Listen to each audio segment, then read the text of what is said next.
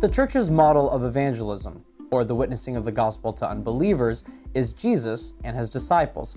To be Christ-like means not only to act as Christ's hands and feet on earth, but also to imitate him, especially in how he shared the good news of salvation and how he discipled his followers.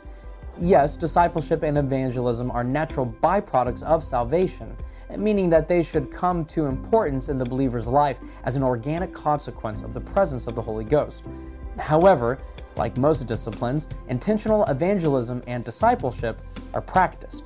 To practice something means to get better at doing that thing. Discipleship comes almost immediately to the new believer when the Holy Ghost reveals and confronts us about our sinfulness and our need of a Savior. So too does evangelism, almost immediately because of the joy and hope that a new believer now experiences and lives in. Naturally, unbelievers will take notice and ask questions. This is where practice becomes important. As ministers, it is necessary that organizational evangelism from the church be easy to understand, easy to follow, and easy to teach. Let's look at the text, the Masterplan of Evangelism. The book is sectioned into 9 main divisions. A note before we begin. The chapters are short, between 7 and 12 pages, with additional lessons and discussion questions after the main body of the text. The following chapter summaries are also the 8 steps in the particular method of evangelism. Selection. Only a select few should be chosen to oversee, train, and disciple. Association. Those training the disciples should remain with them, not going to another group to disciple, but living life with these few. Consecration. Discipleship is a submission to authority, so biblical discipleship is submission to biblical authority. The goal of discipleship is the mastery of the self, which is made primarily evident in obedience to God. Obedience reveals identity through love. Impartation. The leaders give themselves to their disciples. Honesty and open conversation from leadership is a beautiful thing. It also may be, to some, the most transformative moments in the disciple's life. Demonstration. This is how we show the way, by being the model. We are the example to our disciples, just as Christ was the example to his.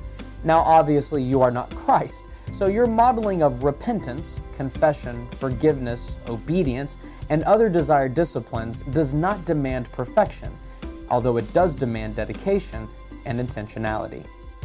Delegation. Next to impartation, this may be one of the more difficult steps.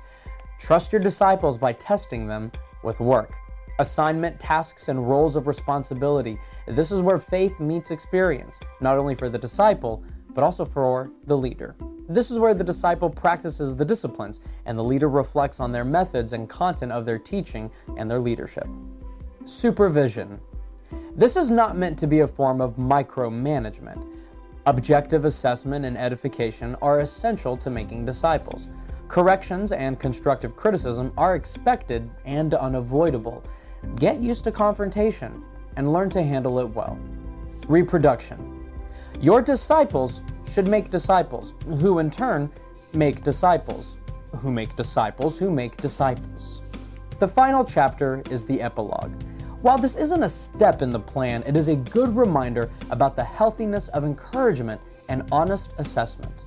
After reading and studying this book, you should be able to do the following. Assess the method of evangelism through discipleship presented in the text. Plan and manage a model of discipleship that is easily administered by your church leadership. Learn and teach basic discipleship practices as illustrated by Jesus. This book was selected by the IPHC and NHM Schools of Ministry for the following reasons. It presents a system of effective discipleship based on a biblical model. The model described in the book is livable, practical, and repeatable, regardless of your congregation's size, government type, and/or your cultural climate. In addition to the Masterplan of Evangelism workbook, you have an additional assignment. Write at least a 1-page essay in Times New Roman, double-spaced, at 12-point font on the following topic. Which of the 8 steps do you find personally difficult to practice? And which step do you find personally easy to practice? This has been course MCP 1.03 in the Local Church Minister's License Credentialing Series. Upon watching this course, please read the assigned text, complete the workbook, and type your essay. Please print the essay and place it in the back of your workbook. This is the final online course for the Local Church Minister's Certificate. Please make sure that all of your workbooks and additional assignments are completed and turned into the School of Ministry Department 1 month prior to the credentialing service. Blessings, and study to show yourself approved.